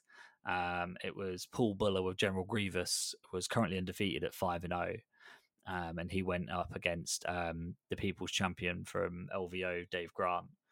But unfortunately, Dave Grant put an end to that with a really smart move, which kind of swung the game. There was a unit of full BX commando droids with a sniper. They were using scale, which is climb into a height 2 piece of terrain and shoot Vader. They put 4 wounds on him, and Dave did Vader's might. Now, you can't lift him off of height 2, but there was another building that was within range 1 once he'd pushed them to the edge, to then lift him onto another building at height 1, which then Vader could climb onto and slap him. So it was a ridiculously smart play by Dave, because Paul was using that height 2 terrain massively to his advantage with his 3 BX droids, using scale to climb up, shoot, not really get shot in return, and if he did, he had some shields, and then climb back down and recover. So it kind of let him do plink damage, but also kind of not take anything in return. But unfortunately, Dave with his Vader plays kind of eventually got him the win. Dave doing Dave things. Yeah, Dave doing Dave things. And by also doing that, it did mean we had only to play that 6th round, which was Ollie. Thank God for Dave Grant. Man, I didn't want to play a 7th round. I was certainly on my backside by the end of that day. I went up against Casper, who was running a Sarge, Cad Bane, T-Series, and B1 Horde. We played Hostage Exchange, Major Offensive, and Minefield. So, turn 1, positioning-wise, his hostage moves, my hostage moves. His hostage sets off a mine, killing 2 of it. And my hostage moves towards a line of sight blocker that's in my deployment zone. Going into turn 2, he plays Cad Bane's 1 pip, and I play Vader's Might. I do win the roll-off, so Vader speed 1 moves, pulls the B1s over to him, force pushes them against a wall, and then moves in and swings, killing them. At that point he then runs at me with a Sarge and Magna Guard. I think in that turn he dealt 4 wounds to Vader, which is not, it's not an impossible spot for him to be in. I think I healed him back down to 3 wounds at the end of that. Following on into turn 3, he plays a Sarge's 1 pip, and this is where I think I made probably my larger mistake of the game. I didn't play Implacable. I went for Fear and Dead Men so that even if I did lose, I would still get a dodge from him activating. Casper then uses Sarge's 1 pip to take 4 dodges for suppression and boosts up her attack. And Sarge hits me 7 times after dodges. And Vader, I think he only got 2 paint. So Vader went down at the very start of turn 3. So the game was looking pretty rough for me at that point, to be honest. My hostage was still running quite safe. I managed to eventually get him behind the line of sight blocker. And thankfully my bikes then started clearing up B1s. So I don't think Casper was actually able to grab hold of the objective until the first action of turn 5, at which point he had Cad Bane and the remaining Magnas coming over to try and catch my hostage. But thankfully I was able to engage Cad Bane in combat with HRUs, as well as disengage my Snows round a corner from his Magna Guard, and then stick another unit leader in base with the hostage. So that actually ended the game on a 2-1 victory to me, with myself losing 493 points and Casper losing 288 points. So a very, very close game, and it was only a couple of exactly timed decisions that brought me the win there, because I did manage to drop a Sarge in turn 3, which gave me a huge boost, and then he was sending his Magna and Cad after the hostage, which I managed to just about hold off on. I also want to say you demonstrated some great sportsmanship, because there was you called me over. Yeah, now I'm going to put this out there publicly. I don't think everyone knows, but I think they all should know that Ollie can be a real good sportsman, because you called me over for a judge call, and you was like, look, he's rolled the dice, but hasn't for Sarge's 1 pip, and the timing for gaining the dodges is before rolling the dice. And like, although Casper had said that he'd theoretically discussed what the odds are, like he's like, with Surge to crit plus 8 dice with 4 dodges, that should be 8 hits, but he never had explicitly said that he was going to take the 4 dodges. He talked about the theory of what the odds were, but had never explicitly told Ollie that he was going to take the dodges. And obviously, he'd missed the timing window by rolling the dice. Yeah, because he didn't put the dodges down or tell me what suppression he was going to take until after the roll was made. So it was a really weird one. So I went over to speak to Andy just because obviously the timings had been missed, but I think we eventually came down to the agreement of, I'm not going to try and do somebody out of a final game due to his mistake like that. So I just allowed him just to take the dodges and the suppression and then just re-roll the roll.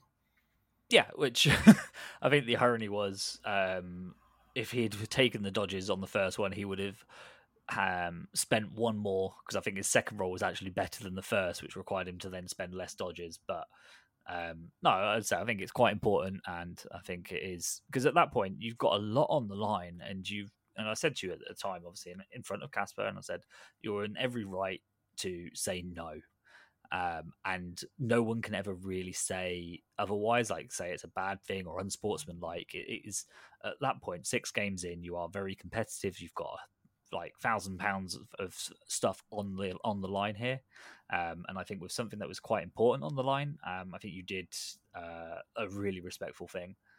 And still get out the win as well, was a good testament for you, I thought, personally. It was it was really good. I kind of felt a little bit defeated after losing Vader at that point, but I think I managed to sort of just re-jump myself and kind of focus in on the game and realise that, well, actually, my hostage can jump over that line of sight block at this turn and just literally just get out of dodge. The bikes were just running distraction duties in the middle of the table, and just keeping his troops away from his hostage. So yeah, really, really close one. He did try and cheekily get me to kill his hostage carrier at the end of the game, which would have then allowed him to then re-pick up the hostage and score it 2-2. But not falling for that one this time. I mean, I was tired and hungover enough, so it could have happened. So it means that Ollie came away with the win. So well done, Ollie. We give you a bit of stick, but yeah, well done, mate. That's an achievement to do that. To go undefeated at an 86 player tournament is pretty bloody good, to be honest. And as much as I'm like jealous, I'm actually quite happy for you as well at the same time, because it's just That's No Moon taking over the world. And yeah. But what I said to you at the end the other day was, does that mean you're going to stop running Blizzard? And your answer both elated and deflated me in one. No, so I have said that again. I've spent a long time trying to practice and get my ELO ranking up. I take the competitive side of the game relatively seriously. I got that's where the enjoyment is for me. So I've said that if it's an event with less than 20 players, you guys can just pick my list. I don't really care what I play. But if it is 20, if it is 20 or more players, I'll be bringing some stuff for proper competitiveness. I'm pretty excited to pick a list. Tom, what I'm hearing is droidicas everywhere. Yeah, triple rolly boys. Don't make me play droids, man. And then what are you going to do when he actually wins? Because we know you can play. No, because we know you can play Rebels. So triple Pathfinders is. Oh no! Don't. That's going to be my LGT list. Yeah, I mean, like if you want to throw droids on me, knowing that it's my least liked faction, I'm happy to go. I don't even know what the worst setup is. Like T series, triple rollies, Dioxis mine, saboteurs. Do you know what? Dioxis mine's actually not too bad at the moment. They're sneakily under appreciated, especially if they got a good matchup. I mean, if you do that, you better put the rad guns in. I'm happy to take that 16-act rebel list. just full naked core, like just naked officers. I think there's. But anyway, it means that you're going to go represent next year. It just means that, and you've already got a ticket, but not the flights. Is that correct? Correct. Yep. Tom, you and me. Well, we're not going to be able to go. Hold on. Let's be fair. I've still got tournaments to go to, mate. I've probably only got one left I can go to, and even then, it's without flights. So I know I'm not going. So I'm just going to have fun at stuff. So Tom, are you going to take it seriously though, and try and earn a ticket? Define seriously. Tom, take my Blizzard Force to LGT, please. I could do that. Just practice with it. I'll tell you how it works. I will tell you the exact. I'll tell you. I will give you a list of command cards for missions and everything. I mean, what does that say about your Blizzard Force? If I take it to one tournament, you roll face and just roll face and win. Yeah. Although I hear there might be another host of That's No Moon now playing at LGT. So. Ooh. Spoiler, it's one of the good ones.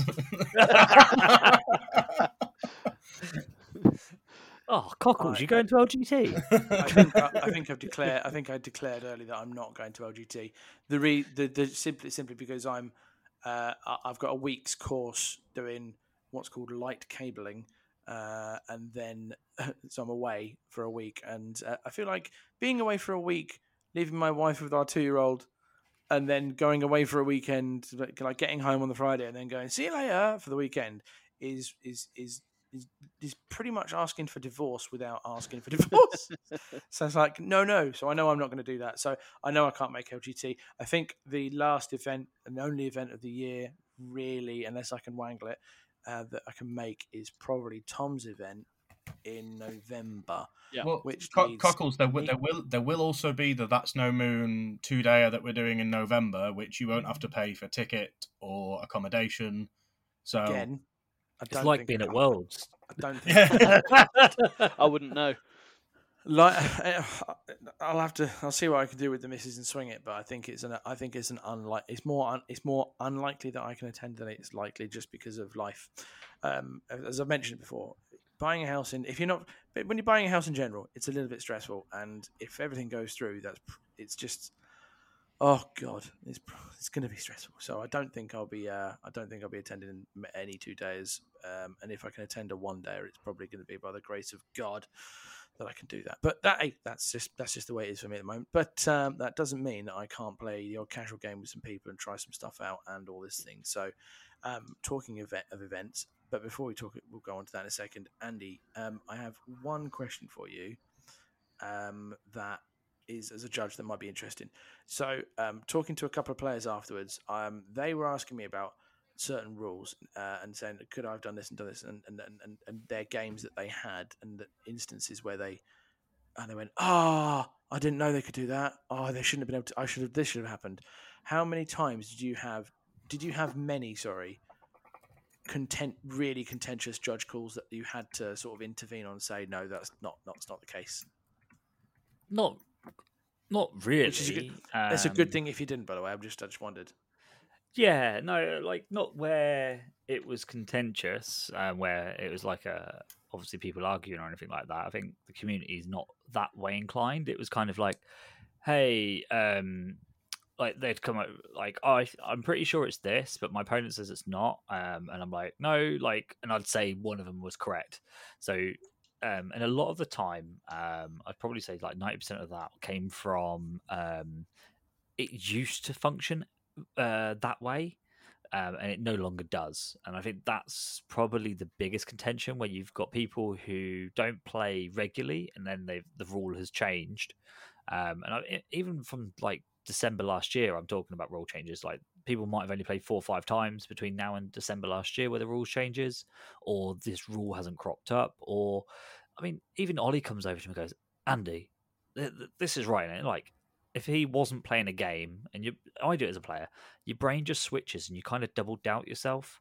And you ask a question that you know the answer to. It's just your brain is kind of concentrating on other stuff. So yeah, no, I don't think there was any big rules questions. I think 100% how I play my games. It must be infuriating, because if someone asks me of their game, I'll be like, yeah, it's this. And then if there's anything I don't know, generally I refer to you. And I think I did that once. But when I'm playing someone else, I'm just too busy concentrating on my stuff to make sure that I'm not doing something that screws them over, to forget that I'm not, you know what I mean? It's just like making sure of certain things. But yeah, so the reason I ask that is, if you are unsure, and if you're at any event and you're unsure, call for a judge. Sorry, call for a consular. No one's going to be going about it. Just call for over and just say, is that actually right? Because if you don't know the rules, it's how you learn, and it's just good advice in general. So you'll learn from stuff as you carry on. So just if anyone's out there looking to set up, run, or anything, or attending who's a newbie, just shout out and say help, and we're always happy to help whoever it is that's doing it. totally. Any final thoughts on MKGT, lads, before we wrap up into events? No, I'm all set. Yeah, I just think Ollie, it was a great, great event. Every player was super nice. Can't wait till next year. And I echo that. I look forward to next year. I've said to the missus, this is the one. This is basically where LGT was my one weekend a year going away, full definite. MK's taken over, and that's my one weekend every year now, that sort of thing. So that's all good. But I look forward to seeing everybody next year, and anyone else and all that sort of stuff as well. Moving on to events, Ollie, take it away. What have you got? Well, no, just before, mate, because I am going to have to make a move. I will be letting people know about the Northampton That's No Moon event in November. I'm just sorting out a few things with that over the next week or so, just to confirm on dates. But again, if I did see you at MKGT, it was lovely seeing you, and I will be at LGT to see you again. So this will be me signing off a little early and leaving the rest of the boys to it. So, bye-bye. Don't log off though, because we'll lose your recording, please. Just we have that happened before and we lost everyone's recording. It was really annoying. Tom, tell us about your event. We have got a 24-player one-day event in High Wycombe at Tabletop Republic on the 18th of November, which is a Saturday. Your tickets are on sale on Tabletop Republic's website. They are £20 each, and there is a world's invite and some good swag. So get your ticket now. Wonderful. I've got a couple. I'm going to go with Seb Dagar has got his Padawans in Portsmouth events going on. They're sold out for their store champs in November, but people should keep an eye out for more bigger events in 2024.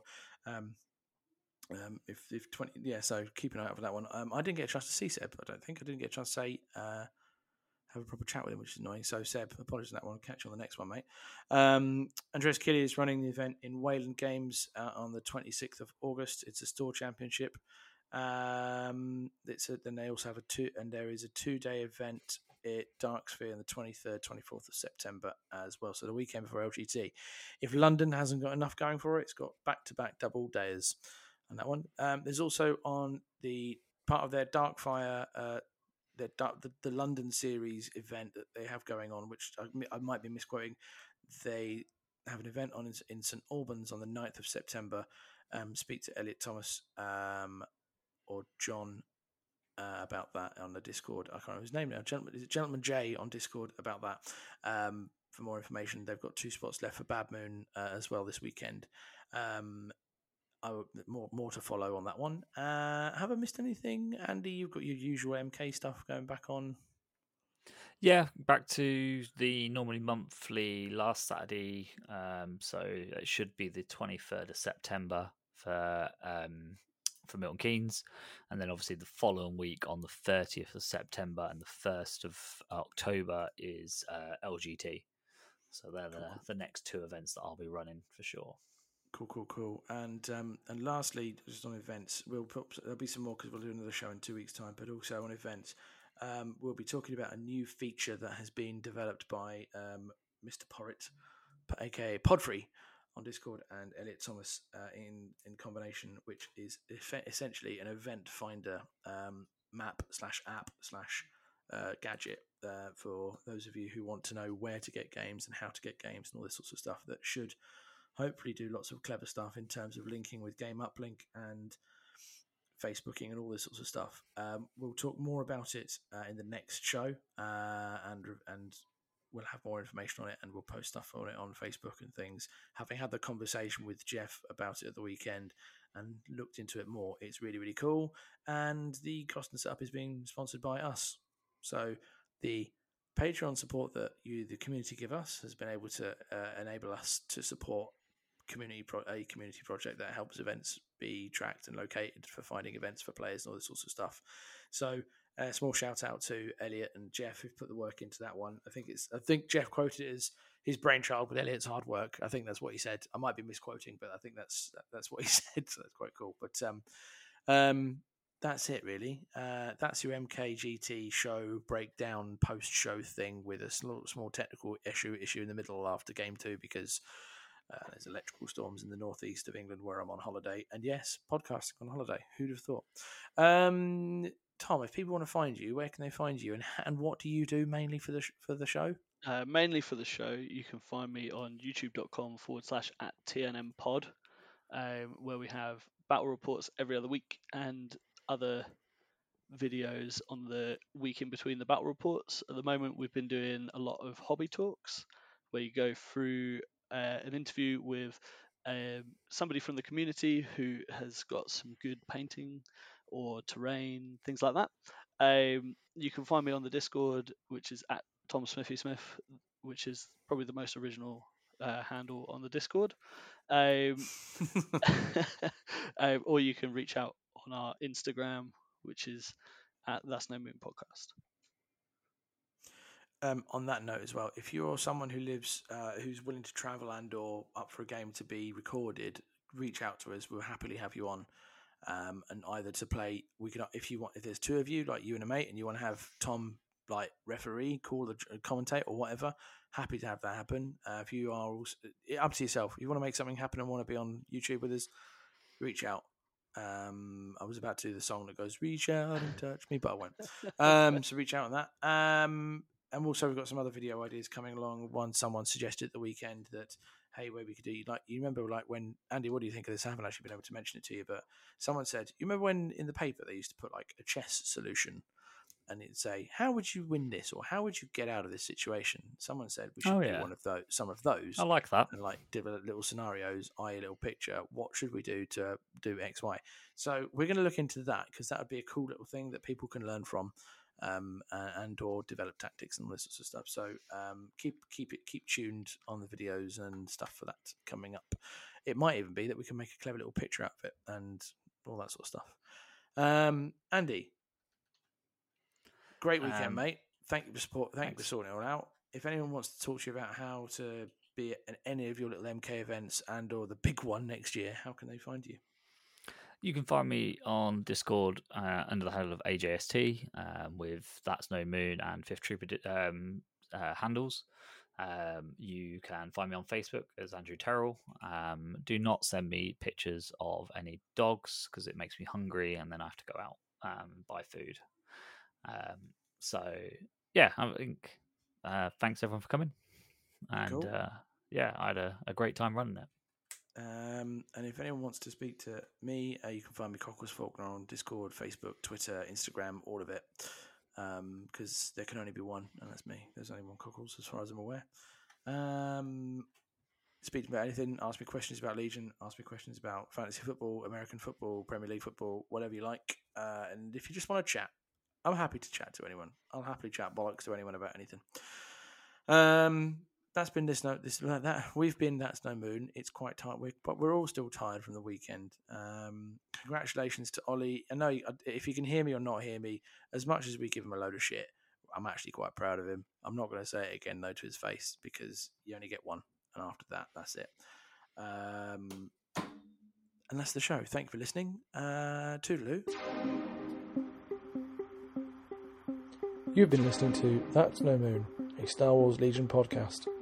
To keep up to date with us, please like and follow us on Facebook, That's No Moon, a Star Wars Legion podcast, and Instagram, That's No Moon Podcast.